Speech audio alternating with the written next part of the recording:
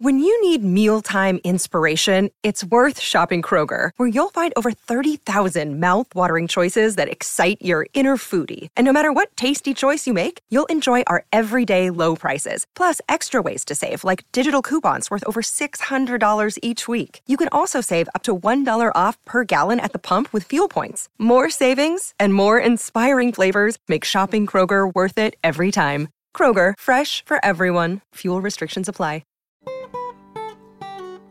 You're listening to Inside of You with Michael Rosenbaum. How are you today? I hope you're doing well. Ryan, are you all right? I'm doing okay. Yeah? Doing okay. I'm a little under the weather today. You've assured me it's not COVID, so we're okay. Yeah, I got tested yesterday for COVID. And it wasn't COVID, but just like a head cold or a sinus thing, something going on. I got a terrible allergy attack because the weather changed drastically. Isn't it the worst? Nothing worse than feeling like shit, just feeling off. Oh my God, and it's all on your face. Yeah, I had to interview someone today. Well, that went fine. It went well, but I was, at some points I was just like, oh my God. But you survived. Got a great guest today. We'll get into that in just a minute, but I want to thank everybody for coming to the shows, the Stage It shows. Again, I want to say, on March 5th, we had 2 shows, and we did really well. A lot of people showed up, and thank you for supporting my band Sunspin. And also, if you want to follow the podcast, it means a lot. Thank you, by the way, for spending your afternoon with us, or just an hour with us a week. It's not asking much, but there are a lot of choices, and you choose to be here, and I really appreciate that. So thank you. What are the handles for our podcast, Ryan? They're at Inside of You Pod on Twitter, at Inside of You Podcast on Instagram and Facebook. That's absolutely right. And there's also an Inside of You online store. If you want to go to that, just go to the Inside of You online store. We got great stuff like Smallville signed lunchboxes from Tom and myself, Inside of You mugs, tumblers, a bunch of stuff. Just go look at it. There's a lot of great stuff on there. Also, a big shout out to all my patrons. They give back to the podcast in many ways. And if you go to Patreon, patreon.com/inside of you, you can join the wonderful family. There's different tiers and things you get from me and YouTube lives and all this stuff. And I will, as soon as you join, I will send you a message thanking you. Inside of You, it's patreon.com/inside of you. Mm-hmm. And I appreciate you listening. I appreciate you writing a review if you like the show. Today's guest is, I didn't really know much about him. I didn't know much about Josh Peck. And he's got a big following. He talks about being a child actor and how he had to grow out of that. And just, being on drugs. And he was very open and honest. He has a new book out. And I really enjoyed having him on. Wasn't he fun? He was good. He was. And I think you're going to really enjoy this one. So let's get inside of Josh Peck. It's my point of view.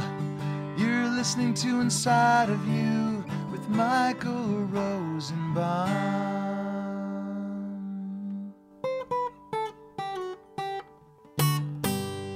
Inside of You with Michael Rosenbaum was not recorded in front of a live studio audience. I know Ryan. Do you? Yeah, Ryan Reynolds? No, I'm not that fancy. Ryan Phillippe?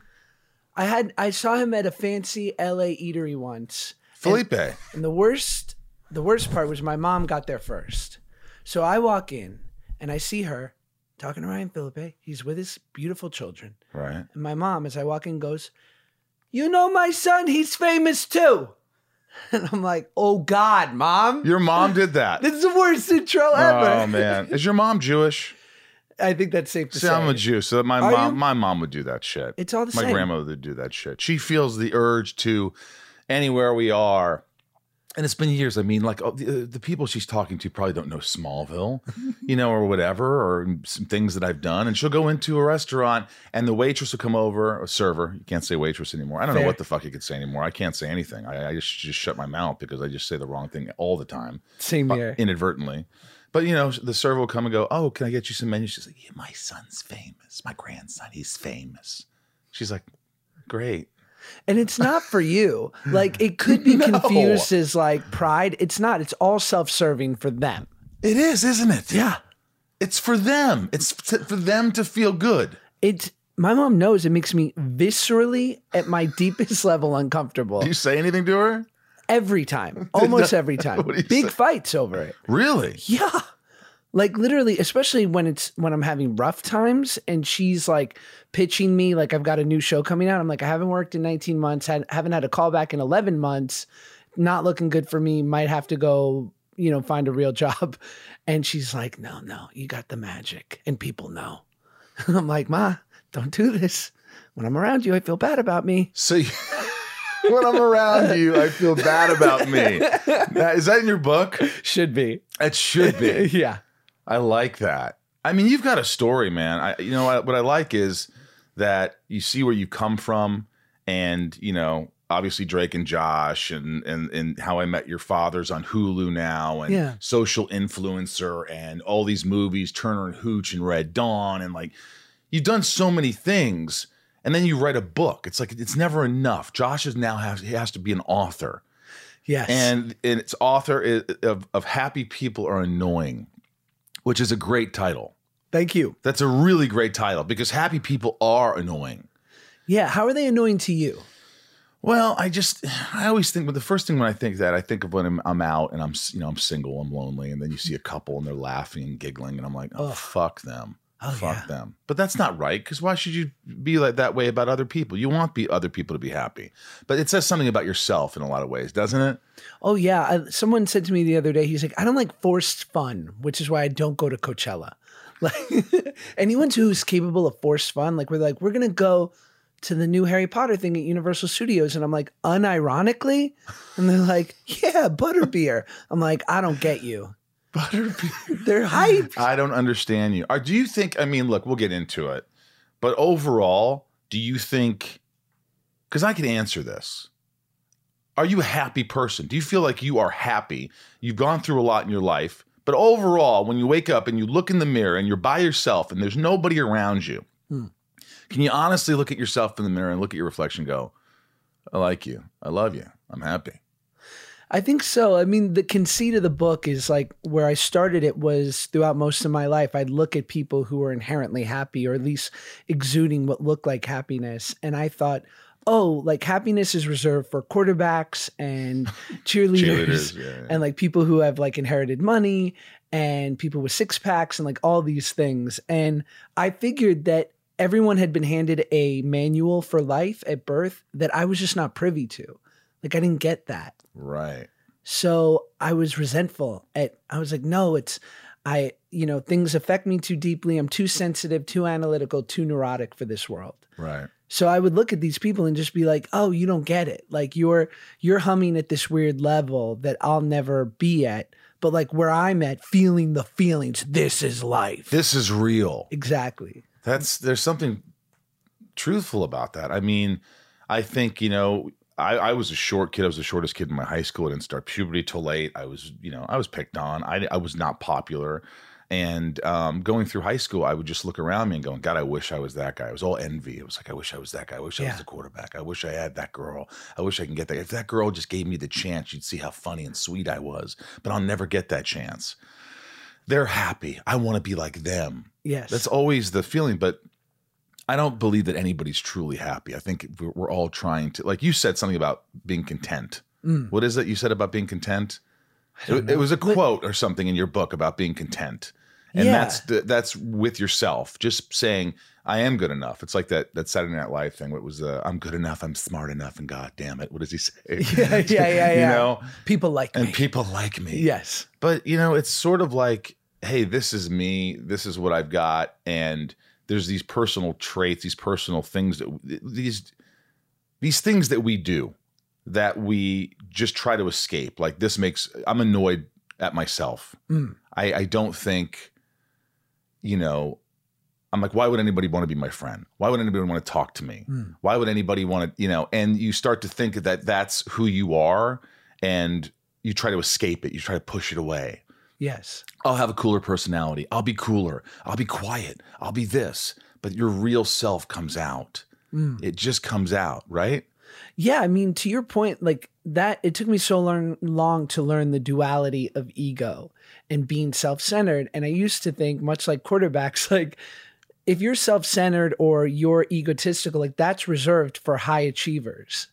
And then someone once told me like, hey, if you spend all day thinking about how great you are or how awful you are, you're only thinking about you. You're self-centered. Wow. And yeah. I was like, oh, that too?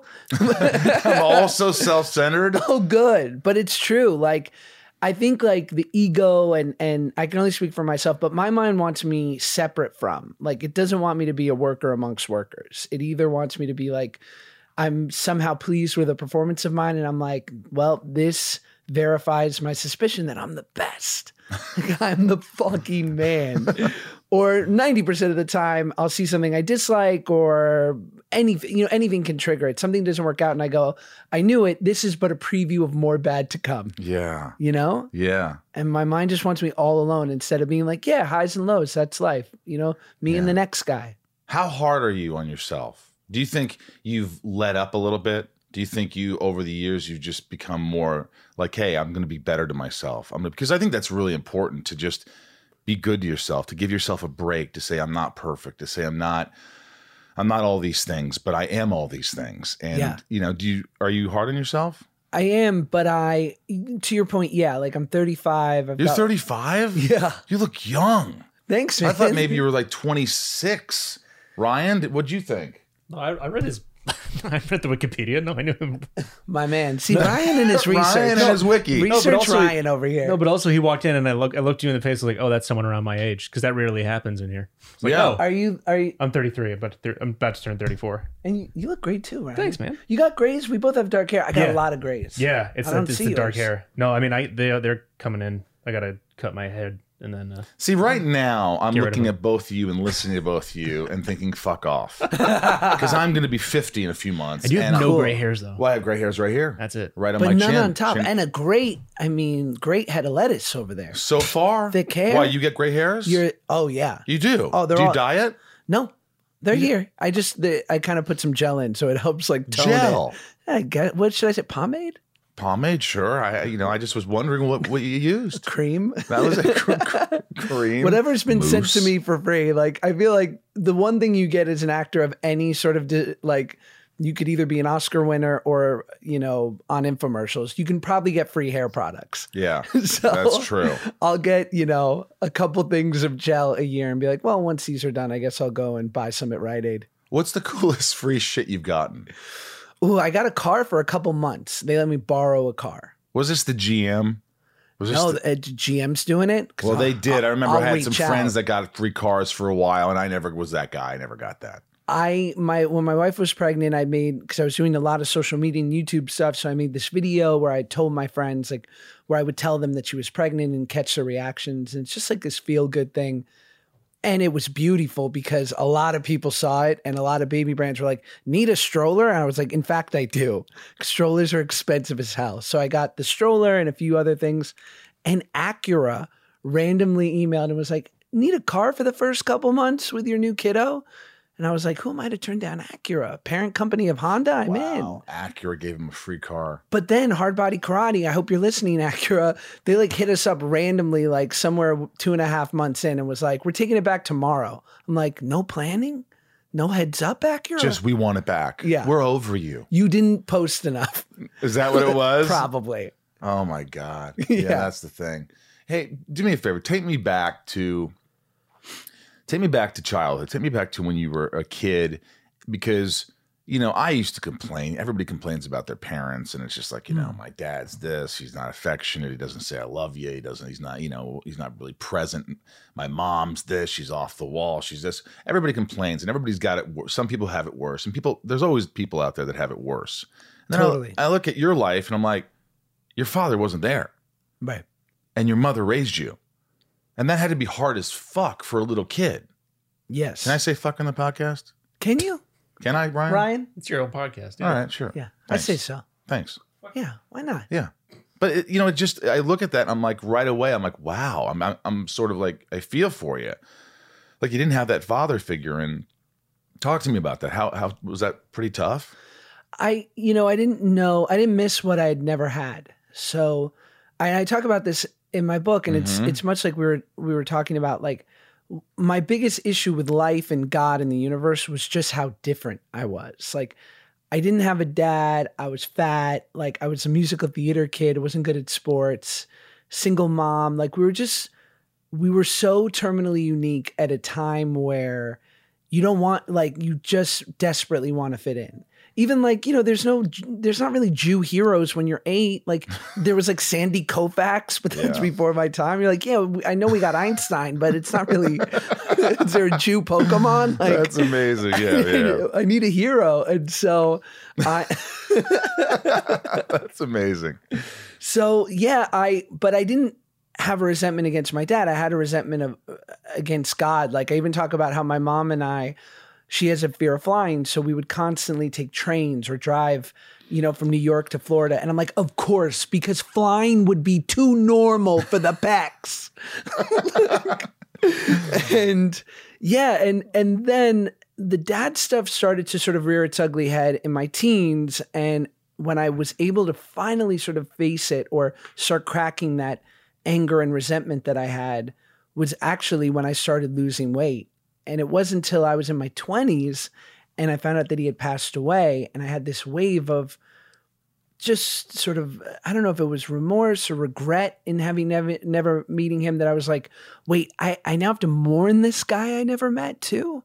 So there were many phases to working it out. There's a weird, I guess, innate sadness about that. Like sort of, you know, fuck him.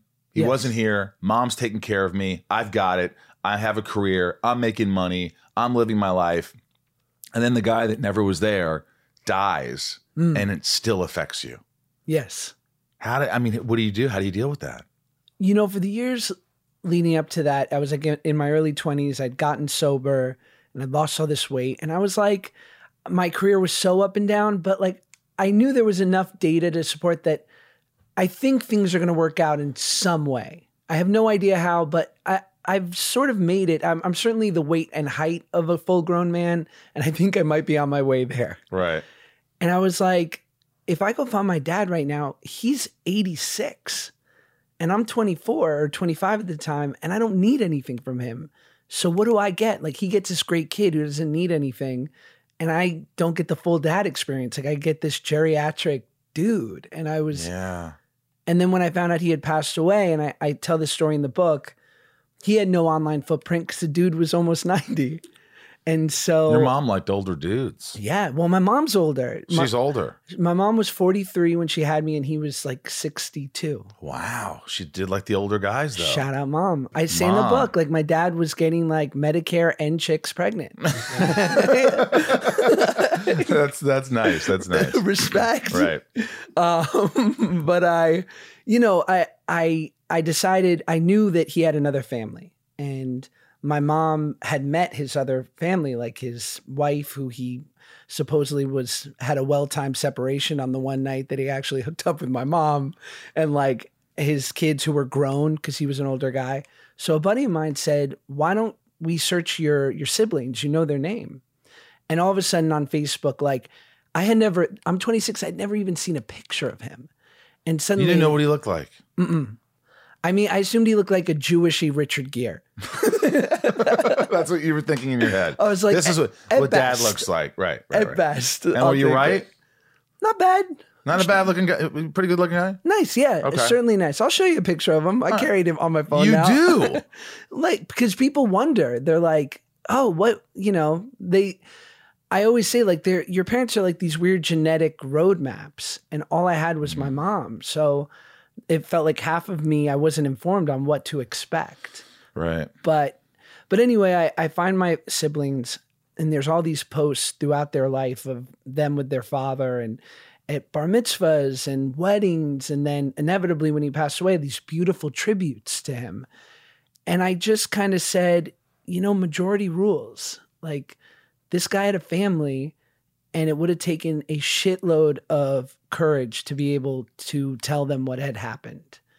And they didn't know what happened. I'm assuming not. I'm not exactly hiding, but I don't think so. Otherwise, I imagine my siblings might be like, wait, we have like a brother out there who's famous, who doesn't suck. Who doesn't suck. Yeah. I mean, so yeah, it weirdly allowed me to forgive him in a weird way. I was like, oh, you weren't like, there's more than one part of you. And what I needed you to be for me, you were for this other family. And I can't be the arbiter of like the ultimate right or the ultimate good. Yeah. But, and then of course, you know, because you're a dad, right?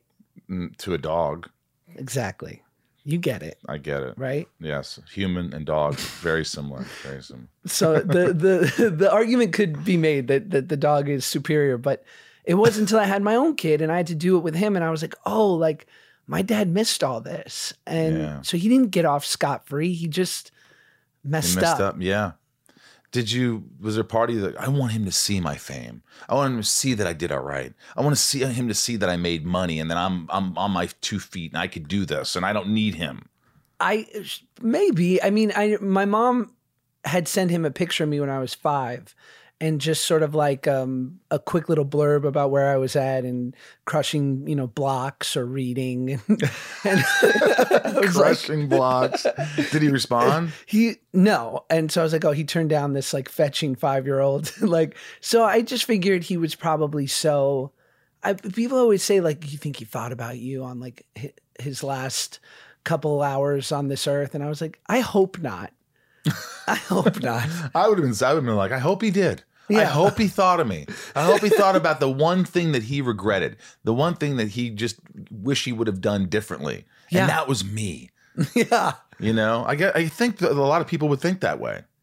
But yeah. It seems like you got your shit together and you're a little more humble than that, maybe. It took a lot of work. Again, I'm so damn self-centered that it's almost like I can't even think about the reasons why, you know, I am the way I am, or I have the insecurities or trauma or dysfunction. I just am so like, I blame myself for everything, for better or for worse. Really? Pretty much. Yeah. But I spin out when I do that. And then I just go, and then I just get a case of the fuck it. So I have to mitigate that. 2 tears in a bucket, motherfuck it. Yeah.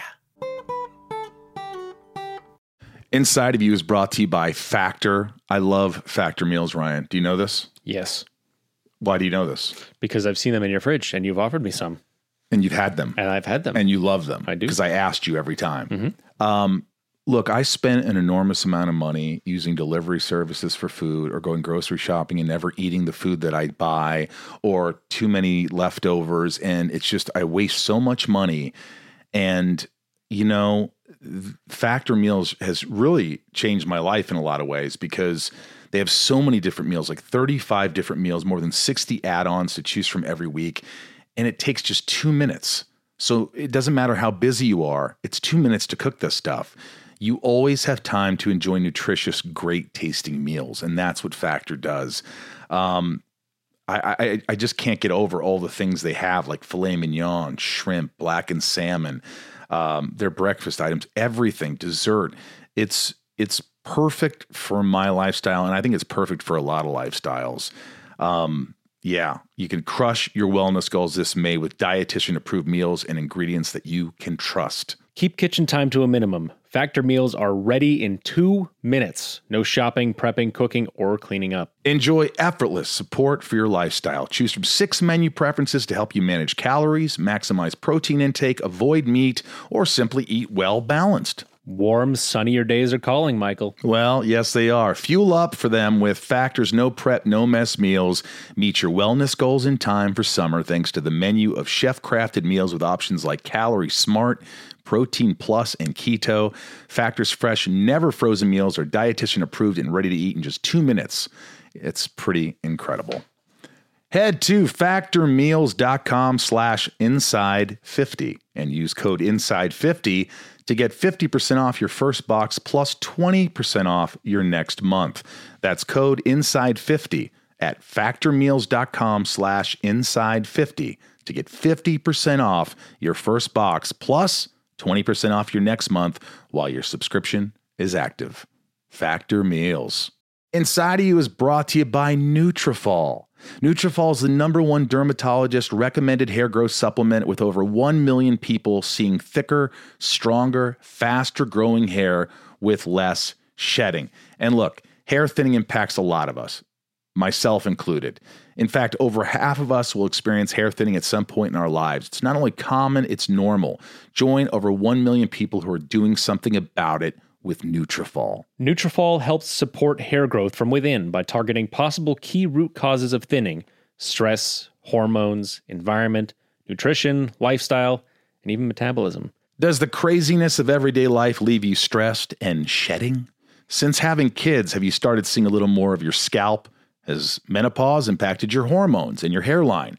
When it comes to thinning hair, there are many possible root causes at play, and Nutrafol helps address them through a multi-targeted, whole-body approach.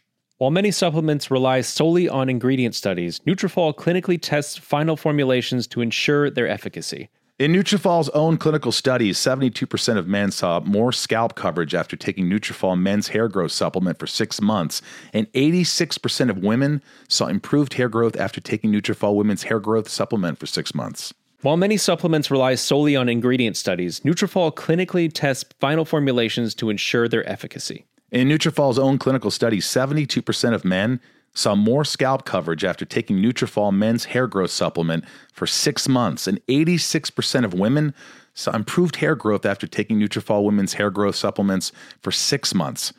Take their hair wellness quiz at Nutrafol.com for a personalized hair health plan based on your specific possible root causes. With Nutrafol, getting help building a hair growth routine is simple. Purchase online, no prescription or doctor's visits required, free shipping and automated deliveries ensure you'll never miss a day. You could see results in 3 to 6 months. Take the first step to help you see visibly thicker, healthier hair. For a limited time, Nutrafol is offering our listeners $10 off your first month subscription and free shipping when you go to Nutrafol.com and enter promo code INSIDE. Find out why 4,500 professionals and stylists recommend Nutrafol for healthier hair. Nutrafol.com, spelled Nutrafol.com, promo code INSIDE. That's Nutrafol.com, promo code INSIDE. Inside of You is brought to you by Shopify. You know I use Shopify. You guys go on the, Inside of You online store and you see how easy it is to navigate for you. It's so amazing. Shopify, I can't think of anyone else that would do this the right way like Shopify does. Shopify is the global commerce platform that helps you sell at every stage of your business. From the launch your online shop stage to the first real life store stage, all the way to the did we just hit 1 million orders stage, Shopify's there to help you grow. It's so easy to navigate. And when you want to add discounts, like for instance, I just had a discount where I put Michael 15. And that was my discount code. How much of a percent? 15% off the total order. Easy. Adding products. It's so easy. You put a picture. You just upload a picture. You put a description. It does everything for you. And the analytics are so easy to use. This is the most selling product. Oh, I should get more of those. This is the least selling product. This is how much I made for this month compared to last year or last month. It's so easy to navigate. I feel like a pro, and Shopify has really helped me do that. Whether you're selling scented soap or offering outdoor outfits, Shopify helps you sell everywhere, from their all-in-one e-commerce platform to their in-person POS system.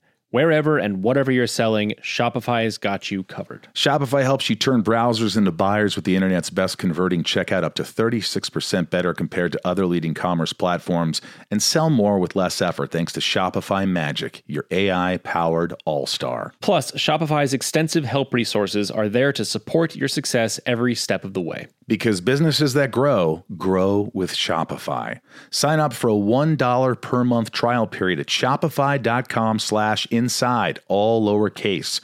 Shopify.com/inside now to grow your business no matter what stage you're in. Shopify.com/inside.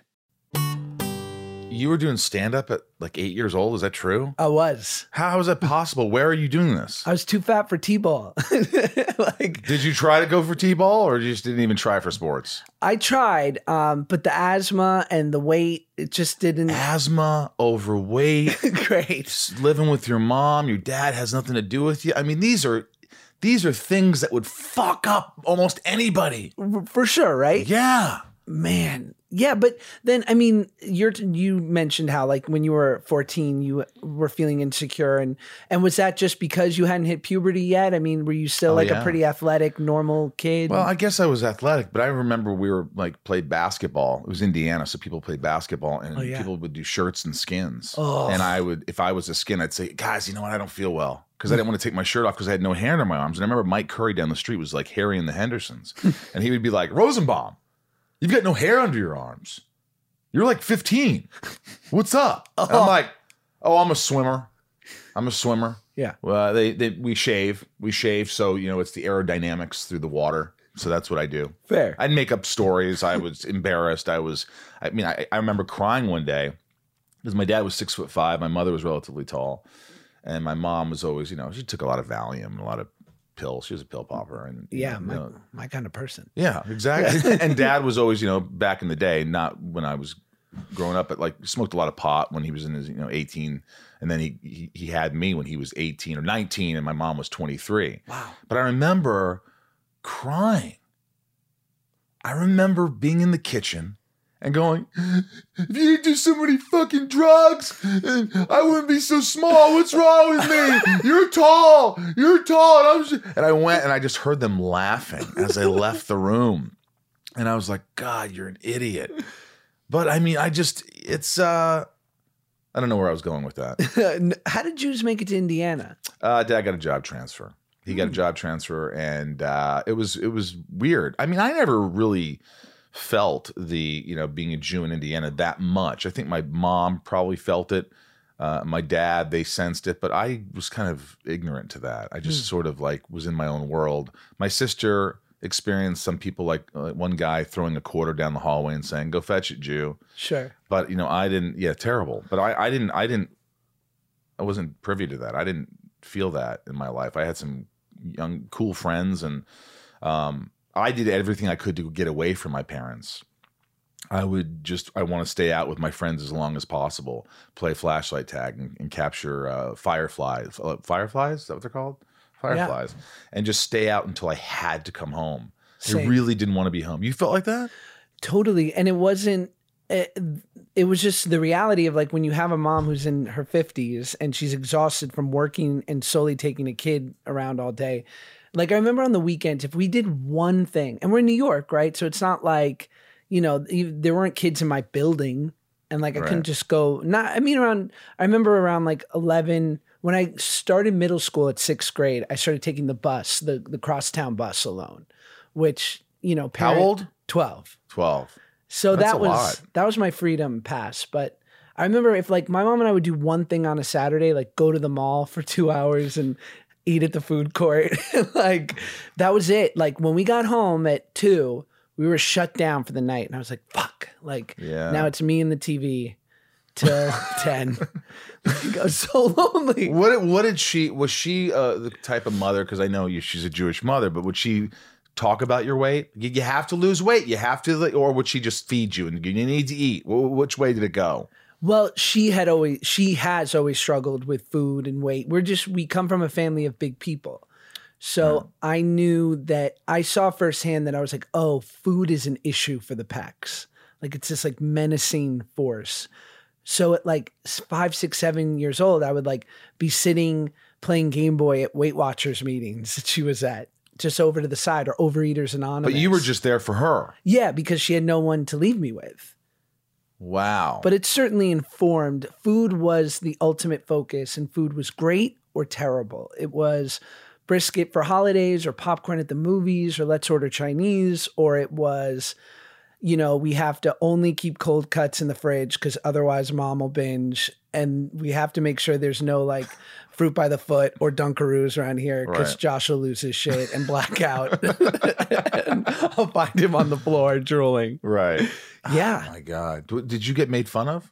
Oh yeah, viciously. Really? In school at a young age, you remember being called what? Yeah, I remember at the JCC the first time when I was 8 years old and a kid called me a fat fuck. And I was like, fat fuck. How old is he? I was like, really, at our community center? Like, we're supposed to band together, guys. Were you humiliated? Oh, I'll tell you, it was the first thing, because obviously I was hip to the fact of like, oh, I'm bigger than my fellows. Like You have a really good attitude. I mean, you have this sort of feeling, I don't know, you're just ahead of your time, that I would be just like a mess. And you're like, oh, you know what? This is why this is happening. You had always these thoughts of like, well, I have a reason for this. There's a reason for this. It feels like there's a light bulb that when you're just a smarter kid than I was. I don't know. I think I maybe it's the way I portray it now, because then and I remember when he said that, it was like the first time it wounded. And I was like, oh, like being this way is going to be challenging. Like, this is going to, and I think very soon after I made a decision that like, as an overweight person, true or not, this was what I thought. You walk into a room at a disadvantage. People make a snap judgment about you that you're, slothful, you lack control, and that it was incumbent on me to win them over. And I think that's what inspired comedy and whatnot. Because I was like, how do I I don't even want to be thought of as great. I just want to be on an even playing field as everyone else. So you thought if you were doing stand-up comedy and you can kind of show them up and kind of say, hey, look, I'm not that guy. I'm funny. I'm creative. I have talent. I have all these things. So don't look at me as the fat guy. Look at me as a creative, funny, and would you make, like in your stand-up, would you use your weight as part of the joke? Yeah, like I had, I'm sure they probably had it in Indiana, Entenmann's. It was like store brand pastries. Yes. I don't know if it's big on the West Coast, but it's like store brand Danish and donuts and huge on the East Coast. And one of my jokes when I was like 10 years old was at school, I major in entomology, the study of Entenmann's. Coming out of a little fat kid's mouth, they were like, oh, this is genius. This is great. So I surely was like, I'll make fun of myself first, so you don't have the chance, and in doing so, hopefully win you over. Wow. And this is something you were telling your mom at a young age, I want to do stand-up. Yeah, I mean, my mom is like the ultimate sort of vaudevillian. I mean, she's 77, right? So her contemporaries were Mel Brooks and Carl Reiner and the true greats of comedy. But she was like the self-made businesswoman, a female in the workforce in the 70s and 80s who like had to deal with a lot of male bullshit and dealing with like weight and just all this stuff, all these challenges. So I would watch her take over rooms. Like she was very confident, always ready with a joke. Oh, just like a natural performer. And she was overweight. Yes. Very overweight, always. Like you talked about with Weight Watchers. She was very heavy. She would vacillate. Sometimes she would be totally like at a normal weight and it was great. And then she could put on a good amount of weight quickly. Right. So it yo-yoed throughout my whole life. Did she date? Did you see other men that came into the picture? Or No, never. What? Oh, she's given me that movie line. Like when when you were born, like that ended for me. She never dated after you. Not. So you don't think your mom, since she had you at 43, has had sex in 30-something years? I hope not. I don't want to think about it. I don't know. I mean, I think probably, but it's like, it was probably, she was in such survival mode my whole life. And I was just her utter focus that if she did, I'm hoping it was just a quick fling, and I hope they were nice to her. I hope they used a rubber. Yeah, exactly. Jesus, I don't need another one to be out there. My God. Well, how did it all start? Like you started doing comedy. Your mom notices he's got something. He's got a spark. He's funny. Yeah. And then what you went to an agent? How'd you get an agent? I was reading, did you ever, when you were starting out as an actor, did you read Backstage Magazine? Of course. New York, yeah. Yeah, I was 8 or 9 years old, and this was before stand-up, and I find this guy in the classified, Sid Gold at Gold Star Entertainment. Sid Gold. Still around. Reps Jennifer Lawrence now. No, I'm kidding. No, he doesn't. Yeah. Jennifer Leibowitz, though. Well, that's who Jennifer Lawrence was. Sure, exactly. But yeah, so I go in and I meet him, and the ad's like, I represent people of all ages, and he's a sweet guy, and he says, listen, I can get you placed at maybe Caroline, Stand Up New York. I can get you a little stage time. So if you can put together an act, 5 minutes of comedy, I will get you stage time. How do you, and how old are you? 8 or 9, yeah. But how do you get into a comedy club? Isn't it like alcohol and things like that? What do they want a kid who's 8 or 9 up there? So I started at afternoon shows. So try doing stand-up at 2. Yeah, nobody there. Terrible.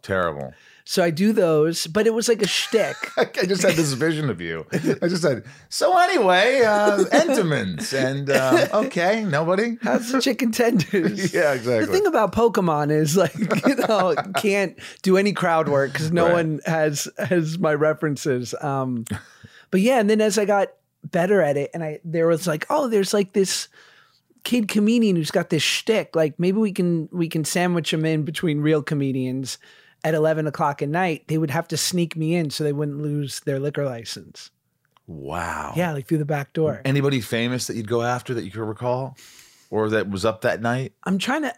No, I mean, I remember I was on a TV show with a young, before half-baked Chappelle. Really? And I was like, I'm a comedian too. He's like, okay. What was that? It was, the TV show was called Fox After Breakfast. Fox After Tom Breakfast. Bergeron. Really? And was the Chappelle host. was on that. Yeah. And how old were you? I was 11. I'll show you the picture. It's great. Oh, I have to see it. And Chappelle was there. Chappelle couldn't have been older than 24. Do you remember him being very funny? Were you like, this guy's really funny? Yeah, I mean, I think at that time I was like, oh, this guy will get to my level eventually. You were cocky. Yeah, I mean, I was just like, the beauty of that age where as soon as you're good at something, and especially like, it wasn't being good at athletics at that age where you're probably good amongst a lot of good kids. I was such an outlier, like a good comedian at a good 11-year-old comedian was so rare. So I certainly felt like, oh, I've got this little superpower, this little thing. And your mom saw it too. Did she see it as a way, like, you know those moms that like, oh, this is a vehicle. He could make some money for me and for him, and this could be great for the both of us. Or was she just like, do what you want to do? Was she always do what you want to do, or was she like, do this? She was pretty incredible about it. I have to be honest. Like, I just, we were so up and down financially. And you shared a room in your apartment. You had a 1-bedroom and that you shared with your mother. Yeah. So like we literally went from sharing a studio where we would switch off on like a Murphy bed and the couch. And then we got a 1-bedroom, and basically the living room turned into her room and I had the bedroom. And then we lived in a different 1-bedroom and we switched that. 'Cause she's like, enough already. Like I require a bedroom. And I was like, it's fine. I'll be fine here near the terrace. And then I remember I was 12 years old and I was starting to like make, I did the Conan O'Brien show and Rosie O'Donnell. And I'm like, oh, maybe this could work out for me. And we went broke again. And I talk about it in the book, I don't know when the veil of adolescence falls and all of a sudden you're like, oh, like life is unjust. Like life is unfair. This sucks. You started to feel that. Yeah. It was a really rough summer of like 1998. And I just was like, I need to do something about this. Not pushed or prompted by my mom, but more so like, I don't want to be this powerless and at the whim of my mom's career because it's too up and down. She's doing her best, but I just don't want to feel this way anymore. And I think I saw that was an inflection point where I really doubled down on acting. Really? And stand-up, yeah. And so what was the first thing that you remember going, oh, thank God, this is going to bring some money on the, back home? Well, I had Jewish grandparents and aunts and uncles who were all like, this is cute, but this is a hobby, right? This is no way to live what you're doing. Really? They thought that about acting in general? Yeah. They were like, you'll do this until you go to law school, right? And I was like, no. It's probably not. Who's paying? Yeah, exactly. And I remember that summer and it was really tough. And my mom looked at me and, I was going to go from my elementary school to middle school in my district, but we didn't have a district anymore because we had to move in the middle of the night. And she was like, there's that performing arts high school on the west side near Times Square. You should audition for that. Like, I think you'd love it. And I went there. 10 days later, What'd you have to do? Give a monologue? No, I did 5 minutes of stand up for the vice principal. Wow. Shout out Miss Bruno. Miss Bruno. She had the eye. She had the eye of the tiger, the eye of the talent. Of the baby talent. Yeah, the baby talent. But I walk into that school and all of a sudden I'm surrounded by these kids who are on Broadway and they're on TV shows and they're making grown-up money. I was like, that girl has a car.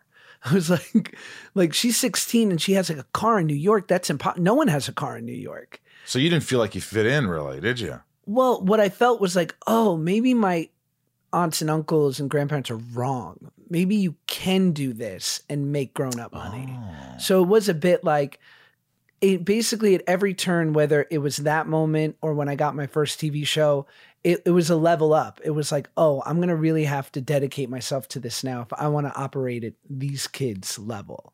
And you were intimidated? Or you were just like, I'm not intimidated. I'm ready to fucking get there. Oh, yeah, I did. I think I did more extracurriculars that year because, like, I'm in this fun house for weird musical theater kids so now. You got in. You got into the performing arts school. Oh, my God. I'm in and I was like in choir, in dance, in vocal, in drama classes. Everything. Oh, I just was like, you let's were never go. home. You were always at school. It's the best. I was the after school kid. Like before this, my mom would drop me off at the YMCA and or she'd drop me off at school, then we'd go to the YMCA till 6. So I was out of the house from 8 to 6 every day. And you loved it. Oh, it was heaven. I was like, who, another round to kick the can, anyone? Brothers Really? and sisters. And how old are you, 9, 10? Oh, yeah. That was, yeah. And it worked for her because she had to work. Right. You know, I mean, I have a kiddo now who's 3 and like I have a wife and I've got a lot of support and I'm still like, that's not enough time in the day. Right? Yeah. Oh my God. It's a lot. So you're going to this performing arts school. You've got this agent, Sid Gold. God bless him. I'd moved on. Sorry, you moved Sid. on already from Sid. What can I say? I mean, you were only with Sid for a year, maybe. Maybe. And you moved on. Was he very upset? I think he's a buddy of mine the other day was like, I was rep by Sid Gold too. He got me like a TV show. I was like, I should have stuck around. Everybody a little fucking leaves Sid Gold. What is that? And he's still going. And these people leave him. They come into his life. He helps them, and then they just let go of him. Who do you know that remember the name of your first agent? Oof. Or the company? There was one, Arthur something. But I remember I told him that I'm going to go with this other agency. Ooh. And I remember I called him and I said, hey, God, what was his fucking name? And I just remember him going, first he goes, hello. I go, hey, it's Michael. Rosemont goes, Michael, how you doing? And I'm like, good. Listen, I just wanted to talk to you. There's this other agent that's pursuing me and they've got this commercial department. He goes, go for it. Fuck off. That was it. How healthy. Just was like, fuck you. Was he a one-man shop? Like, he was kind of a one-man shop. He was like, fuck you. Go do whatever you want. He was so insulted that I would consider another agent. Of course. It wasn't maybe as blunt, but it was pretty like hang up the phone. And I remember going, wow. Yeah. I guess that wasn't right for me. I wonder if Sid Gold got pissed off when you left and was like, fuck you, Josh. Piece of shit. I was getting $40 a night at Caroline. So I don't know. And he was getting a percentage of that? $4. He was really getting, you would send him money. I don't know. I don't want your $4, kid. I want that. Was it an Acura? What did you get? The car, the free car Acura, nice. later on? MDX, the full size sedan. Really? Or SUV. Jesus, so lucky. I mean, and technology package. Nice nav. Nice navigating system. Inside of You is brought to you by Patreon. That's right. Patreon. Listen, guys. Patreon helps the podcast survive. It's people over there, my patrons, who give back to the podcast a little bit more. And there's so many friendships that have spawned from this and relationships, people on Patreon that support the podcast. And I really appreciate it. But it's built an incredible community. If you want to get early access to episode content, check out the Patreon. if you want to interact with fans of the show, Check out the Patreon. if you want to get exclusive access to have your questions asked during the show, Check out the Patreon. I mean, Ryan, heck, if you just love what we do and you want to keep this train rolling, Check out that Patreon. it doesn't take much to get involved. And I'm there all the time. I'm chatting with folks and putting together live hangouts. I literally could not do this, like I said, without my patrons. So to get more involved in the community, today, head over to patreon.com/insideofyou. That's Patreon, patreon.com/insideofyou. And I will message you right after you join. And I am excited to see your name. Patreon.com/insideofyou. And I will see you there soon. Inside of You is brought to you by Neurohacker, Qualia Senolytic. Let me tell you something. If you haven't tried this, you are missing out. I just sent this to my mom. I have it. I use it. It's a product that they weren't even my sponsor when I was using this. And I was like, wow, why do I have more focus or energy? Why do I feel better? Why do I feel different? It's because I take Qualia Senolytic, Neurohacker. Look, if someone would have told me, Ryan, that there are science-backed ingredients that could help me feel 15 years younger in a matter of months, I wouldn't have believed it. But I tried Qualia Senolytic, and the rest is history. As we age, everyone accumulates senescent cells in their body. Senescent cells may cause symptoms of aging, such as aches and discomfort, slow workout recoveries, sluggish mental and physical energy associated with that middle-aged feeling. Also known as zombie cells, they're old and worn out and not serving a useful function for our health anymore, but they could be taking up space and nutrients from our healthy cells.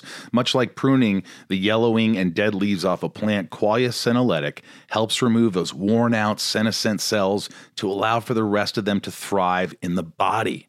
And you just take it 2 days a month. The formula is non-GMO, vegan, gluten-free, and the ingredients are meant to complement one another, factoring in the combined effect of all the ingredients together. And Neurohacker Qualia Senolytic has a 100-day money-back guarantee.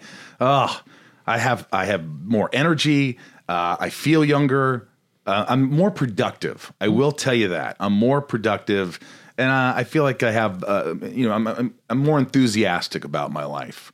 I definitely feel that. And for me, the aches and pains are lessened by this. So that is a real important thing for me. Help resist aging at the cellular level, folks. Try Qualia Senolytic. Go to neurohacker.com/inside. Neurohacker, NEUROHACKER. Neurohacker.com/inside. for up to $100 off, and use code INSIDE at checkout for an additional 15% off. That's neurohacker.com/inside for an extra 15% off your purchase. This show is sponsored by BetterHelp. I don't know how many times I have to talk about this, but it's so important. If you're sitting there right now and you're stressed or you're anxious or you have a lot on your mind and you just bottle it up and you don't know what to do, it's going to come out, and it's not going to come out in great ways all the time. BetterHelp has helped me substantially. Ryan here have been using it for a while. And don't you notice when you don't use BetterHelp, when you don't have therapy? Oh, the weeks where I miss a session? Of course, yeah. Yeah, it's like the more you talk about something, even if you don't think you have anything to talk about, things come up and it puts your mind at ease. And we all carry around different stressors, big and small. And at times we keep carrying them around rather than processing them and letting them go. When we keep them bottled up, it can start to affect us negatively. Therapy is a safe space to get things off your chest and to figure out how to work through whatever's weighing you down. Therapy from BetterHelp is helpful for learning positive coping skills and how to set boundaries. It empowers you to be the best version of yourself. It isn't just for those who've experienced major trauma. It's for all of us. If you're thinking of starting therapy, give BetterHelp a try. It's entirely online, designed to be convenient, flexible, and suited to your schedule. Just fill out a brief questionnaire and get matched with a licensed therapist, and switch therapists anytime for no additional charge. I think people think, oh, what if I don't like my therapist? If you don't, you switch them. It's that easy. Get it off your chest with BetterHelp. Visit BetterHelp.com/inside today to get 10% off your first month. That's BetterHelp, HELP.com/inside. So you're a mother at this point, and you're taking all these classes and extracurricular. She's seeing something. She's like seeing this love, this passion for it. Yes. And she know then that, you're going somewhere. When I eventually, a year later, got offered this TV show in California, and basically I had to leave my whole life to go do that. What was that?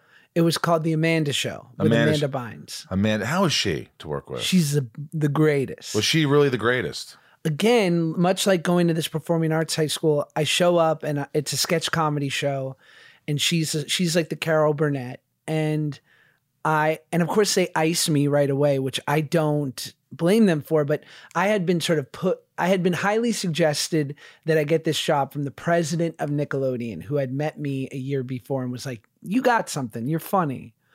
And as you know, producers love being told what to do. Right. And they were like, okay. and they took me, but they didn't know. So I was relegated to waiter number 3 in sketches. Oh boy. But instead of being resentful, I was like, Embraced it. yeah. And I just watched her because I'm like, we're 6 months apart in age, but you are like decades ahead of me in ability. And I just sort of studied her instead of being pissed I was on the bench. Did she like you? Think Or did she not really was aware of you? She wasn't aware of you. as much as like, I don't, Well, you were the third waiter, the server. Yeah, I remember Yeah. you. You have something. yeah, you like the I don't know snack what that table. is. You like this- you still like the snack table at that point? Oh, that's when I really started doing damage. I'm like, this is free. This is good. We get free food, as much food as you want. And no one ever complained about your weight, like any producers or directors, or they just embrace it. Like, yeah, let him be the overweight kid. Oh, they loved it. I mean, I was, especially in the early 2000s, like I was fulfilling a niche, like a thing, especially in like YA or kids TV. There was always the fat friend or the fat bully.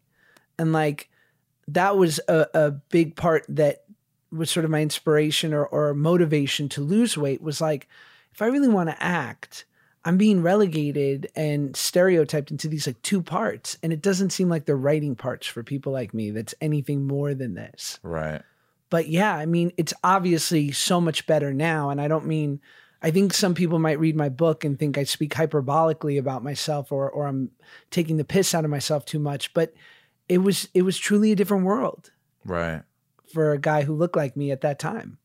Right. And this kind of led you into when you did Drake and Josh. It was sort of the same thing. Well, yeah, Amanda was on All That, which was like All That, SNL right, for kids. Right. She got Amanda Show. Drake and I were on Amanda Show, and we got our own show a year later. They liked you guys that much that you just blossomed on the show. Yeah. And you got your own show. Yeah, they called the guy who created All That and Amanda Show, this guy Dan Schneider, and they were like, do you have another like buddy comedy idea? Because he had made Kenan and Kel. And he said, nope. And they were like, great. Well, if you have an idea, let us know. And Drake and I are doing a scene towards the last episode of the season. And this guy, Steve Milaro, who's now, huge writer and producer for Chuck Lorre, he goes over to Dan and goes, don't they want you to write a buddy comedy? And he said, yeah. He said, it's those 2 idiots. Like those 2. Really? He's like, those are your buddies. And 6 months later, we were on the set of Drake and Josh. Were you shocked that you're getting your own show? Seemed like that's how it worked. Like, oh, this is how Hollywood works. Like you do good on one show and then you get your own show, at least for kids TV. And your mom is in LA with you because you moved with her from New York to LA. Yeah. She's there to support you. We've got a 2-bedroom apartment at the Avalon. I'm talking amenities like a racquetball court, What a treat. carpet, Nice carpet. a fridge with the ice dispenser. Like we were literally, You were happy. we could not believe how good our life was. And how close were you with Drake at that point? Very, very tight, very good friends? No, I think what was always, we were naturally just kind of like, we had a brotherly type thing where it was either we were close or we were really not. But what we could appreciate about each other, I think, was like, there's some magic here. Like something works between us. I remember, not to like compare to true geniuses, but Don Rickles has this great quote about him and oh my God, I'm blanking. Val Kilmer? No, his partner, Bob Newhart. Oh, Newhart, of course. And he always said, here I was, this Jew from Queens. And is a ice cream? No, Check it's I never turn it off. It's the cuckoo clock. Cute. Yeah, so if you hear the cuckoo clock, it means it's a really good episode. Love it. Everyone, it's noon.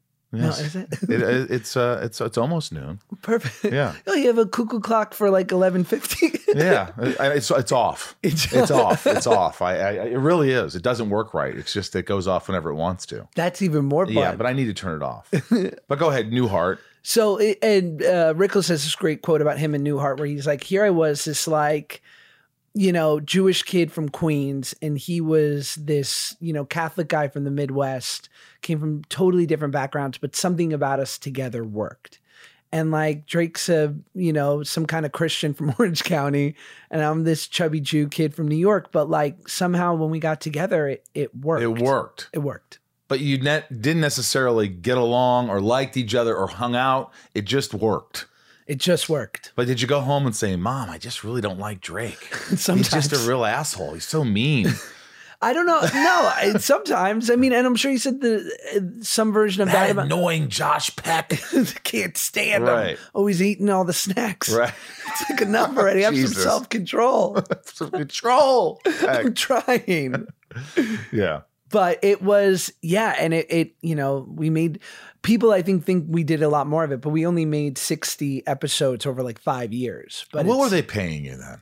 Oh, I want to know it's so this. fun. I'm curious. It's not much, is it? So I think at the height of it, we made 10,000 an episode, or At the height? 15. When it became kind of, I guess it lasted 60 episodes. How many seasons is that? 4. 4 seasons. So by the 4th season, you're making 10, 15 grand an episode. I think like the median I say in the book is like when all was said and done, I think it averages to about 15,000 an episode. And I only, because it's gross to talk about money, except for I think the misconception is like if you are on a show. That's what I want to talk about, because I think people assume you're Please. making hundreds of thousands of dollars and millions of dollars. You're on a show, you've made it. And that kind of money, as much as it sounds, in the $15,000 an episode, does sound like a lot of money to Right. most people. But you take the taxes, you're in a tax bracket, you take all the agents and the managers and the commissions, and you're left with about 6, and you're living. Yes. You're living. You have to live. You have to pay for your apartment. So at the end of you have like $4,000. Yeah. That money goes by quickly. That's why you think, how did this guy get broke? Right. He was on the show for 4 years. Because he really wasn't making that much. In LA, to live in LA is very expensive. Yeah. So I'm always curious. Like, how much did they make on like a kid show like that? You know, but And no residuals. no residuals. I love telling people that. I don't know. That's bullshit. I think I'm like one of those weirdos who likes to tell people like someone's passed away, like, Fran passed. John died. Yeah. Oh, I didn't ask you that. Yeah, I know. I know, but you should know. Yeah, and Fran, they died together. I love telling people about no residuals in kids TV because they all have your reaction. They're Right. like, how? Yeah, people always think it's like, oh, Hulu just bought Smallville. You must be making millions. I don't think I've gotten one check. Really? Nothing. It's streaming. coming, They haven't though. figured streaming out yet. I don't think so. Dude, streaming is so, and I gotta give respect to like Netflix and every gigantic streamer. It's the most beautifully gangster move of like a Oh, yeah. corporation. We don't understand it. We don't know what to pay you. We don't know. This is just. Yeah, and we're not gonna tell you whether you're doing good or not because that gives you leverage. What do you get into in your book briefly about Drake and Josh? Do you get into the dark stuff at all? What do you mean? Was there any dark stuff while you were filming that? Was there anything that you remember that just, you saw some things that you, as a kid, you probably shouldn't be privy to? I mean, what I really talk about, Drake and I specifically, and it's really just like the way in which people marry themselves to you when they fall in love. Like the people fall in love with the first image they have of you. And it really sets the tone for the way they're going to think about you forever. Like Steve Carell's the man, one of our greatest actors. Most people will think of him as Michael Scott forever, for better or for worse, because that show is so beloved. Right.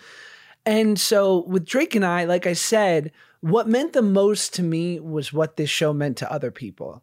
And because it was in reruns for free forever, Yeah. like I'll still at 35, having not shot an episode of that for almost 20 years, have new kids and families come up to me and talk about how much they love it. And it's a testament to the show that it sort of had that lasting power. But so no one to me had to ever know that Drake and I weren't exactly close. Right. You don't talk to him anymore at all, right? I don't. But Right. I got married a few years ago and I didn't invite him because we're not close.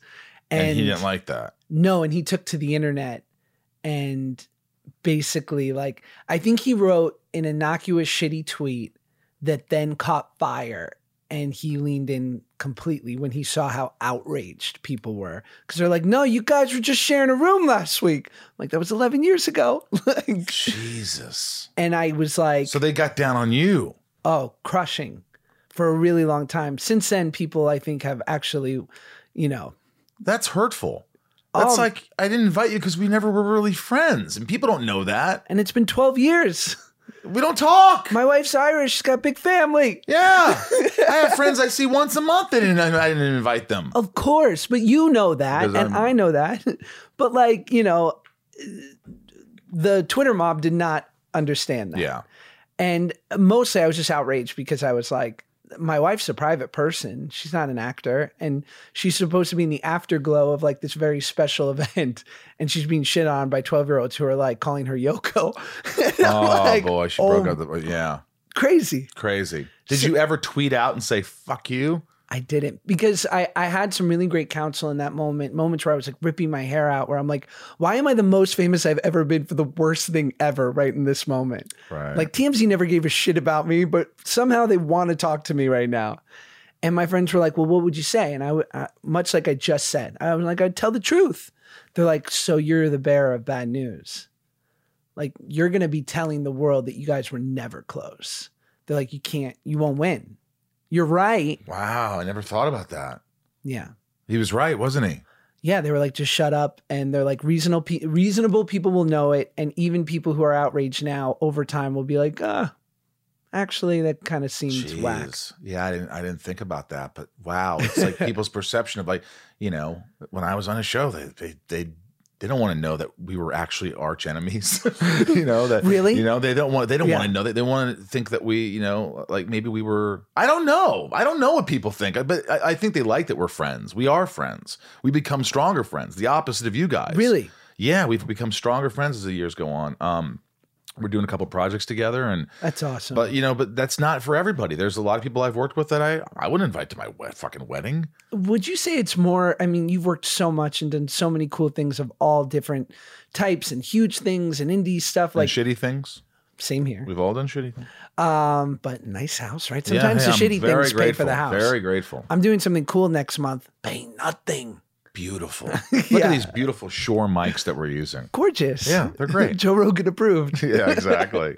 But would you say, like, I find like that's the rare occurrence. Like, I've maybe collected in 20 years 2 or 3 people from projects where I'm like, I love them. They're a big part of my life. Yes. Everyone else, nice. I that's the same with me. Yes. Right. There's a couple of people that I'll talk to here and there and I like talking to, but I don't talk to them constantly. Right. And it's nice to catch up. Like, for instance, Kristen Kruk, who's Lana Lang on Smallville. Sure. She and I were friends. I consider her a friend, but how often do I see her? Maybe at a convention signing an autograph, or I ask her to do my podcast and she's very sweet and she'll do it. She asked me to do something, I would do it. If she needed a favor, I would do it. But we don't see each other all the time. But I consider her my friend. Yes. But there's most of the people that you work with are just like, whether you like them or you don't like them, it's just it's work. Yes. It's work, and you work with them enough, and there's nothing else, or you don't have anything in common, or there's just you have the different lives. It's camp. It's camp, and people don't understand that. But when did you decide, and why did you decide to lose all the weight? And this is in the book. Yes, this is all in the book. Yes, happy people are annoying. Happy people are annoying. Which you guys, I can't wait to read it now. I'm so glad that we got to talk because I find this really interesting. This story is something that a lot of people don't know about, this world. Yes. And growing up with a single mom and not having the father, and finding a spark, finding something you like with stand-up, and then it takes you out to LA and you somehow get your own show after being the third waiter on the left on the Amanda Bynes show, and it's just this build-up and this story that I think would make a great movie if you condensed it. So I urge you guys to check that out. But thank you. So when did that time come where you like, did someone tell you need to lose weight? Did you think like, I want to lose weight, I want to look different? What was it? I think I was 17 years old and on yet another road trip with my mom. And it was sort of this perfect storm, which was I'd been incredibly insecure. And in many ways, what I find my saving grace now when people are like, oh, you're pretty normal for an actor at 35. And I'm like, well, at the moments in where my ego could have completely got out of control, I was 100 pounds overweight. So constantly I was like, don't get too hyped about yourself. Look at you. And so every time I could have gone to a party or a club or something cliche, I just was like, I'll just stay home and alphabetize my DVDs. Like, that's sad. Yeah. That's sad. It really is. It's a shame. It was, it is. And I just knew there was this moment at 17 where I was like, I missed some stuff, like some pivotal things. I can already tell. And you've also probably saved yourself in a lot of ways because you could have gotten into some deep trouble. You know, Yeah. you start going out with all these kids and partying and you see what happens. No offense, but like you see what happens with some of the people you've worked with and Totally. then shit happens. And so maybe not being around that saved you in many ways. Yeah, I mean, that would come for me a year and a half later. Right. But what was a real turning point was when I was 16, I did a movie called Mean Creek. Right. And it won Sundance, and I was playing a overweight bully, but it was the first time that I was playing a real person. And what you come to learn in the movie is that he was this beautifully tragic character who was deeply insecure and had learning disabilities and really just desperately wanted friends. And it's this beautiful sort of executed movie. And the response was unreal. And all of a sudden I'm truly, you know, people would always there was always a caveat to if someone gave you a compliment about Drake and Josh or something, because they'd say, oh, but that's just you. I mean, it's literally your name. Right. But this was like, oh, your character. You're doing something This is here. something, right. So I was like, and Judd Apatow wasn't around then, like guys who were giving non-traditional leading men great parts. So I'm like, I can't wait another 10 years for this. Like another part like this isn't coming around for a really long time. And if I want to be able to really be the kind of actor I want to be, I need to be able to transform. And I can't do that at this size. You're 17 years old and this is what you've come up with. All these things have gone through your mind. Yeah. And you realize I've got to make some changes in my life. Yeah. I want to do this. I want to be seriously taken. I want to do other work and I want to stay in this business. Yeah. And so you made the decision on your own to lose all this weight. I was so sick and tired. I remember distinctly saying, if I can be a movie star at 300 pounds or normal and go do a 9-to-5 job, I'd rather be at a healthy weight and do that. Yeah. And give it all up. So that was like, and I always say, you know, everybody wants a hack or a secret, especially when it comes to losing weight, because I feel like no matter who you are, you're contending in some way with food. And I say, you know, what I can tell you is if you're truly sick and tired, it's a great place to start. Because I never learned anything on a good day. Like pain is the great motivator of my life. Unfortunately, you got to get pretty low to finally be like, I can't take this anymore. How hard was it to lose all that weight?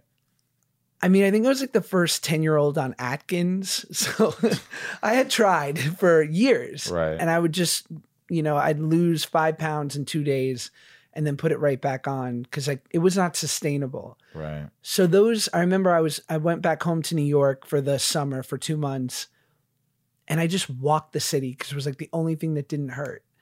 And I would eat better. And if I screwed up and had Mr. Softy one day, because it's the summer in New York, I wouldn't let it ruin the whole week. I would just say, just live to fight another day tomorrow. And suddenly, and I would plateau, but I mean, and I'm vain. So you go from 300 pounds to 260 in a summer, 2 months, people start really going like, wow. And then, you know, you drop the next 40 and the next 40 and suddenly they're like, who knew? Like there was like Was it exciting? Oh yeah. Did you like the transformation? Was it all just like as hard as it was? Did it feel like this is working? People are seeing me differently. Oh yeah. Dude, I remember I would go to the mall. Once I got under 200 pounds, I would go to the mall and go to all the stores I dreamed of wearing their clothes, like Express. And the Express Gap. has men's clothing? Yeah. I didn't know that. At a great rate, reasonable. Shout out Express. I think I knew that. I was thinking United Colors of Benetton. Another good one. Yeah, for sure. So I would go to Mervyn's and Bloomington Coat Factory. No. But I'm seeing this in the movie. I'm seeing this scene where you go to all these stores and look in there and you're just happy and you're like, you know, and your friend comes up to you, hey, I'm getting some ice cream. You want some? And you're like, no, I'll have a Diet Coke. right. Or something. And, you know, it's just like, it's so visual, but it's got to be an exciting time in your life that you're like, hey, I'm disciplined. Yes. I'm doing this and it's working.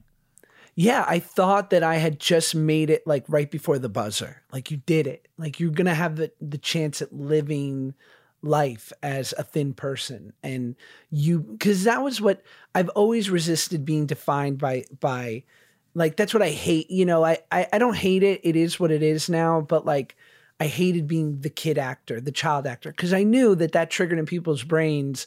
Like, for every Zendaya or Jodie Foster, there were 1,000 other kids that just, you know, completely nosedived in front of the public.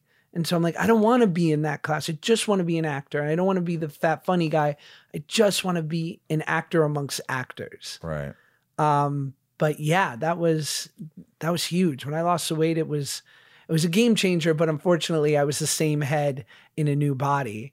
And pretty quickly I got to my goal weight and then became viciously addicted to drugs and alcohol, which took over the next 4 years of my life. And how did your mom respond to that? Was she heartbroken? She was like, you always overdo it. So she knew you were doing these drugs. Oh yeah. And she didn't. She wasn't angry or upset, or oh yeah, she was heartbroken, terrified. She was. Yeah, every day for 4 years. I don't think she slept. What kind of drugs did you do? I did them all. Cocaine. Oh yeah. Heroin. No. Okay, but well that's good because that could have been the end of it if you went there. I did. I mostly it was a lot of cocaine and pills and pretty much whatever How you old? had. Right when I turned 18. 18. So Yeah. you finally get this new lust for life. You're thinner. You want to be this actor. You're excited. You love the way people are looking at you differently. Mm-hmm. And you fucking throw it into the fucking shit. You just throw the whole thing down the drain. And by doing all these drugs and shit, you're hanging out with the wrong crowd. Yeah, well, those kids, like the ones who were going to the clubs, I was like, oh, take me. I've been, my DVDs are alphabetized. Are you getting laid at this time? No, I mean, I wound up doing cocaine for the first time because of a girl, because she was the first girl who had ever shown me any attention. And I remember her pulling it out, and I'm at this. Whoa, what? Not it. The the cocaine. Yeah. Okay, pulling the cocaine. But maybe, I don't know. We never got that far. You never got that far. I'll be honest. Right. Jeez. The book gets really weird around page 120. I'm sure it does. It's hectic. But no, I was at this party and I think I'd smoked pot, but that was the extent of it. And I just remember her, doing cocaine with her girlfriends, and I'm seeing it there. And I'm like, oh, this is like Pulp Fiction. This is like the movies. This is what movie stars do, man. Totally. You kind of feel that. You're like, oh, I'm in Hollywood and I'm doing drugs and this is what I need to be doing. Not even that far. It was, this is what kids do. This is what typical. Oh. I've been working towards typical my whole life. And my whole adolescence was besieged by, you have to mind your P's and Q's. Don't say anything out of turn. Do you want another take, boss? I'm not those other child actors. I know my lines and I'm on my mark. Right. Louder, faster. Am I okay? Will this casting director give me a part? I just want you to think I'm okay. I was in this crazy people pleasing, storm my whole life. And suddenly I'm now looking like a normal kid and a normal teen. And I'm like, oh, they do drugs and that's normal. And they go to house parties and they go to clubs and they show up late to places and they're unreliable and that's normal. And I died to be normal. And I remember when I finally said yes, I had no conception that this drug would make me feel any different, that it was extreme. All I thought was, I hope she's watching, and oh, good, I'm normal. Isn't that fucked? It is fucked to think that that's normal. Hey, I need to be doing this because this is what kids do. Right. This is what everybody's doing. Yeah. It's crazy. I'm on Party of Five right now. Right. I'm all those 90s movies. What was the, and we're almost done here because I could talk to you for a long time. No worries. But this is, what was did you make the conscious effort to sort of stop doing the drugs? Was there a low point where you hit so low that you're like, what am I doing? Oh, yeah. What was that moment? Do you remember the moment or moments? It was a culmination, and especially in recovery, you hear so many what's it called? White light, utter moments of defeat that are so cinematic. You're like, I wish that was me. But for me, it was sort of this, I was ruining my relationships. I was quickly becoming just unreliable, and it was just getting around quickly. Peck's going through something. I wouldn't consider him. Right. Ruin relationships with people that really could have changed my life. Some running away from the police. Really? Yeah, I had the proclivity for calling the police on myself because I thought there was some like incentive for being the first to notify them. There isn't. There's not. They're still pissed. Yeah, they're still Yeah. like, well, we got to do our job, but thanks for giving. Thanks for us a calling us, heads you up. fucking idiot. Who is this? Who is this kid? No. I'm like, wow, Beverly Hills PD, like you have quick response. Nice response time. Quick response. And then, and I just broke my mom's heart on a daily basis, which is corny but true. But I talk about this in the book. Like, as I said before, all I wanted to be was a real actor, not a kid actor, not the funny fat guy. And I get this part in this movie called The Whackness, which was about 1994 hip hop in New York. And I was 20 years old and I'm acting against Sir Ben Kingsley, my favorite actor. Right. Wow. And I was like, and I knew I was like, I know 9 times out of 10, I'm like, give it to Jonah Hill. Like, he'll do a better job. Or like, are you sure Miles Teller is not available? Because I'm pretty sure he'd crush this. Wow. But this story, this guy was like a New York hip hop kid, a Jewish kid from New York who loves hip hop. I know how to do this. So the movie goes to Sundance and I'm literally, and I dreamed of this. When I was doing Mean Creek, I dreamed, I'm like, one day I'm going to be back here as a star of a movie and I'm going to look the way I want to look. And there I was. And I was 21. And we do this screening and fucking Tarantino's there. And I'm like, this is it. I've been invited to the table. I'm eating. Like, I am here. And I just remember the next morning, my eyes start open and I go, I'm getting out of here. And I booked a flight. Everyone's like, you nuts? You have a well-received movie. Sundance, this doesn't happen. Like, and I just, as soon as I'd finally arrived at this finish line I dreamed of, I was like, oh, I'd never want to be part of a club that would have me as a member. Like, this is the Groucho Marx quote. Like, it just it didn't compute. And what was really rough was I had this realization, which was, oh no, you're bottomless. Like, you tried to fill this with food, then drugs and alcohol, and now like prestige, and none of it. Nothing's going to fill the void. None of it. And I got sober 2 weeks later. 2 weeks later. Yeah. Well, I had to make sure I was right. I'm sure I could drink this thought away. Wow. And how do you feel now? Oh man, I'm so overpaid. I'm here with you. I got a kid, a wife. I'm working. You know, I've been able to keep my shit together for a good amount of time. I'm lucky. Did you ever think you could be this happy? No. Oh, no way. I just didn't think that I would ever, a good life as a result of good living. Like, my life mimics that of like a good man, but I'm not a good man. I mean, maybe, but like at my heart, like I want to set fire to the city. Like deep down, I just want, like I say this at the end of the book. And the reason why I wrote it at 35 instead of maybe 55, or maybe I'd have some cooler stories, was like, I just want to, like, I want to give you a perspective of the halfway point, and I just said, like, despite the fact that I work now and my life is so great, like when shit hits the fan, like I think about getting a bunch of drugs and White Castle hamburgers and just seeing what happens, like that's always going to be in my head to some extent. But I've done the right thing over and over enough to where it's like working out. It doesn't hurt as bad. Yeah. Yeah. And it even feels really good. You could always say you've done it. Yeah. I did that. And where did that get me? The drugs. Right. Where did all that, how did I feel? And how did I feel about stuffing my face and eating and being overweight? How did that make me feel? Yeah. And you start to say, what makes me feel good? Why don't I do things that make me feel good? And I think we all do things that we punish ourselves. Yeah. I think that has a lot to do with it. I think I've punished myself in the past with, maybe drinking too much or drugs or, or just other things. And ultimately you have to, like we said in the beginning, you have to be good to yourself. You have to be like, hey, this is the life that I've been given. I'm lucky. I'm here. Yes. What can I do to help other people? What can I do to be a better person, a better man, and it's hard to do that. Yeah. But I think that when you start doing the right things, you feel so much better.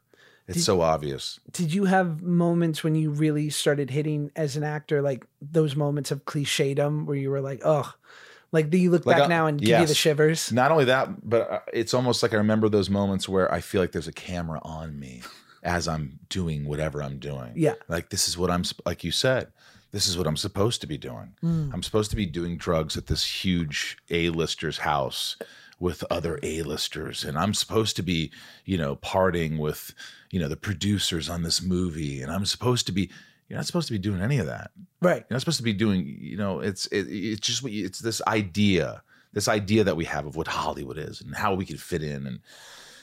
And, as long as I've been here and I'm almost 50, it's just like, it means nothing. Someone said, what was it? Alan Ritchson says, once I got famous or I became whatever, I still realize there's still nothing here.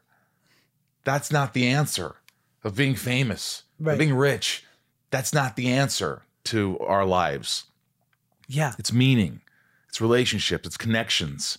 It's what you talk about in your book, right? Yes. And, hopefully being content, like we said, being content, going, hey, I'm all right. I'm good enough. I don't need this other shit. So other people like me more, so that I feel like I fit in. But you've been through it, and you've been through so much, and I really appreciate your candor and your generosity for being so open about all your shit. Well, it is it's the virtuous side of this thing, and I don't know.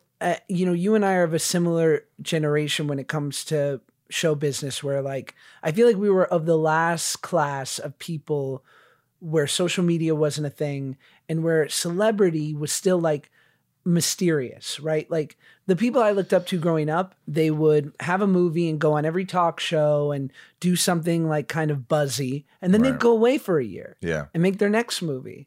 And so I assumed, and I think mostly because I wanted to erase my origin story. Like I wanted to be like, can I just burn the yearbooks and start over, swear everyone to secrecy? Right. And they're like, no, asshole, like your yearbooks are on reruns on Nickelodeon. like solid. That's amazing. That's amazing. But when I embraced my origin story, when I was like willing to get vulnerable in order to hopefully be of service to someone else and be like, I was there too. And if you're struggling, I hope I can give you a little bit of a reprieve from that and show you like it's possible. That was when it stopped having power over me. Yeah, that's amazing. Quickly, we have Shit Talking with Josh Peck. These are really rapid fire. I'm only going to give you a couple because we've been talking too much, and this is amazing. And I never like to do interviews longer than an hour. Well, listen, right, or Ryan, you know how I feel about that. Agreed. So these are rapid fire, quick questions. These are for my patrons. If you join patreon.com/inside these are people who support the show in many ways, and I love you guys. And these are for you. What's your tiers? What do you get if you like? What's the highest tier? Do we get? Well, you'll have to look at it. Special incentives. You packages from me every couple of months. You get like a box full of good, cool shit. I love a Patreon. There's stuff. I'm signing up. All right, sign up. Good. All right, here we go. Really quick. Maddie asks, enjoying your character on How I Met Your Father, and you and Hillary have great chemistry. Can you share any fond memories you have working on the show? Oh man, Hillary's just dreamy as hell. We actually made a movie together about 15 years ago when I was in my drug days, and it was this little indie that not a lot of people have seen. And then 15 years later, when we saw each other on set, I was like, I don't know if she remembers that I was in that. And then, and then a couple episodes in, I'm like, hey, remember we made that movie together? And she was like, oh yeah. And I was like, good, she doesn't remember. So Hollywood. I was not memorable at that time. I was not memorable. I was like in the shadows, like grinding my teeth. Chelsea C, if you had the chance to work with someone other than Ben Kingsley, because that was like a lifetime change of a lifetime. Chance of a lifetime? What am I trying to say? You fuck with Ben Kingsley? Is that the first time anyone's ever said that sentence? But she didn't say that. Ben's King. I threw that in there. Okay, gotcha. Yeah, see that. If you had the chance to work with someone you look up to most in Hollywood, who would it be? Oh man, The Rock, obviously. Really? I just look up to him in general as a human. I'm like, how are your Instagram captions so long? How is his arms so big? Yeah, I just want to do a workout with him. Christ. Ryan, do you have anything? I mean, you're the same generation as Josh. No. Yeah. How do you feel about our generation? Give me a little more. Is social media screwing us up too much? Probably, but we're awesome. I think the corniest thing is taking like it's become trendy to take shots at like millennials or Zoomers. I was doing a podcast the other day, and this woman said to me, like, so you do social media and stuff. Like, what about these kids, the D'Amelios and all these people on TikTok that are making all this money? Like, what do they even do? And I was like, I don't want to go there. I'm like, because I don't want to be that asshole old dude who doesn't get it. Right. Like, I'm like, they obviously have something that has gotten them an insane audience. And I have respect for it, even if I don't quite get it, because They're it's doing not their for thing. me. They're doing their thing. They're making money. You don't have to watch it. You don't have to listen to it. No. Right. I hear you. I could be the old bastard too. Oh. I could do the old bastard thing. I think we all can. Somebody wrote a great meme for the Super Bowl show, which was, Dre and all this like great 90s hip hop. And people were like, if you are hyped about this show, it's time for your colonoscopy. I was so hyped for that show. Me I too. loved it. I thought it was the best because it was a throwback. It was my generation. Best it felt ever. good. It was the best ever. Happy People Are Annoying. Get the book. How I Met Your Father is on Hulu. You could watch that. Anything Yeah. else coming up? No, I have this movie called 13 coming out on Netflix sometime this year. Awesome. And what's your handle? At Shua Peck on Instagram. Are you going to follow me? I'll follow you. Hey, really? Yeah, let's follow each Let's other. do it in front of each other. So, I think we proof. should do that. I'll do it right now. Thanks for allowing me to be inside of you. This was a joy. Dude, thank you. It really was. Awesome. Thanks, man. Man, drugs. Drugs will fuck you up, man. And drugs. Fuck, drugs will fuck you up, man. Shit. You either get through it or it just crushes you. You got through it. There's only two ways. Yeah. You either get through it or you Yeah. don't, Yep. right? There's no kind of, there's the in and out, but, the up and down sort of in drugs, out of drugs. But if you're in drugs and out of drugs, you're never really out of drugs. Drugs are bad, okay? Drugs are really lousy. Not all drugs. I don't think marijuana is necessarily a bad drug. No, I think it could help a lot of people. I think it does. Yeah, it helps glaucoma. Yeah. It helps with cancer patients. Yeah. It helps with my sleeping. Great. This whole podcast could just be listing things that marijuana does good for. Yes, absolutely. There you go. Thanks for listening again. Thanks for following us at Inside of You Pod on Twitter, at Inside of You Podcast on Instagram and Facebook. Please write a review on Spotify or Apple.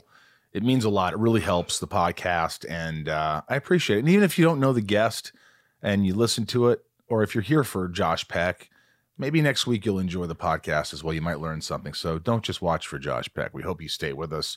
And everybody out there who's a listener, tell your uncle, tell your friends, get them to subscribe. Tell your uncle's friends. Inside. Tell your uncle's friends, for God's sakes. I don't know what you want to do. And also, again, the Inside of You online store. Go there, get great stuff. Also, a big thanks to all my patrons again. And this is one of the perks for the top patrons. You can go to patreon.com/insideofyou, and I get to read off their names. So I think we can get into that right now. Sweet. Let's do it. These are the top patrons. Here we go. Nancy D, Leah S, Sarah V, Little Lisa, Yukiko, Jill E, Brian H, Nico P, Robert B, Jason W. Kristen K, Amelia O, Allison L, Raj C, Joshua D, CJ P, Jennifer N, Stacy L, Jen S, Jamal F, Janelle B. Correct. Roger S, Kimberly E, Mike E, Eldon Supremo, 99 more, Ramira, Santiago, Chad W, Santiago M, Chad W, Leon P, Janine R, Maya B. That's correct. Maddie S, Belinda N, Chris H, Dave H, Spider-Man Chase, Sheila G, Brad D, Ray H. I didn't use my glasses that are a little stronger, so it's hard in these glasses to see. Spider-Man Chase, Sheila G, Brad D, Ray H. Congratulations, Ray. I won't say why, but thank you. Tabitha T, Tom N, Liliana L. A, Michelle. Okay. Correct. Talia M, Betsy D, Chad R, Chad L, Rochelle, Marion, Meg K, Trav L, Dan N, Big Stevie W. Big Stevie W. Sorry, Angel Stevie. M. Yeah, you're not boring, Stevie. Big Stevie W. Angel M, Rhiannon C, Corey K, Super Sam, Coleman G, Dev Nexon, Michelle A, Jeremy C, Cody R, Gavinator, David C, John B, Brandy L. D, D.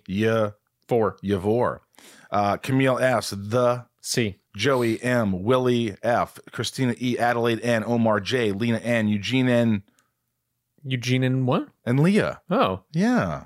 Chris P, Corey, Patricia, Heather L, Jake B, getting to the bottom here, but really the top. You guys aren't the bottom. James B, Bobbitt, Ed A, mate. A bowl. Mm-hmm. It's a bowl, right? Mm-hmm. A bowl F? Yeah. A bowl? Yeah. Yeah, he's gonna get mad I hope at me so. again. I mean, he keeps, I have no idea. I think I'm gonna say thanks, Abel F. And here's another one. Thanks, Abel F. Keep them both. Yeah, keep them both. Joshua B, Tony G, Sean R, Megan T, Mel S, Orlando C, Annie, John B, Caroline R, Darren B, and Rob E. We love you. We appreciate you. And thanks for listening to the podcast. Stay with us every week, please. I hope you enjoy it. Be very good to yourselves. It's very important to be good to yourselves. Give yourself a break. Ryan, from myself, here in the Hollywood Hills of California. Yeah. I'm Michael Rosenbaum. I'm Ryan Taylor. And a little wave to the camera. Good night. We love you guys. Thank you again for joining us. And we'll see you next week.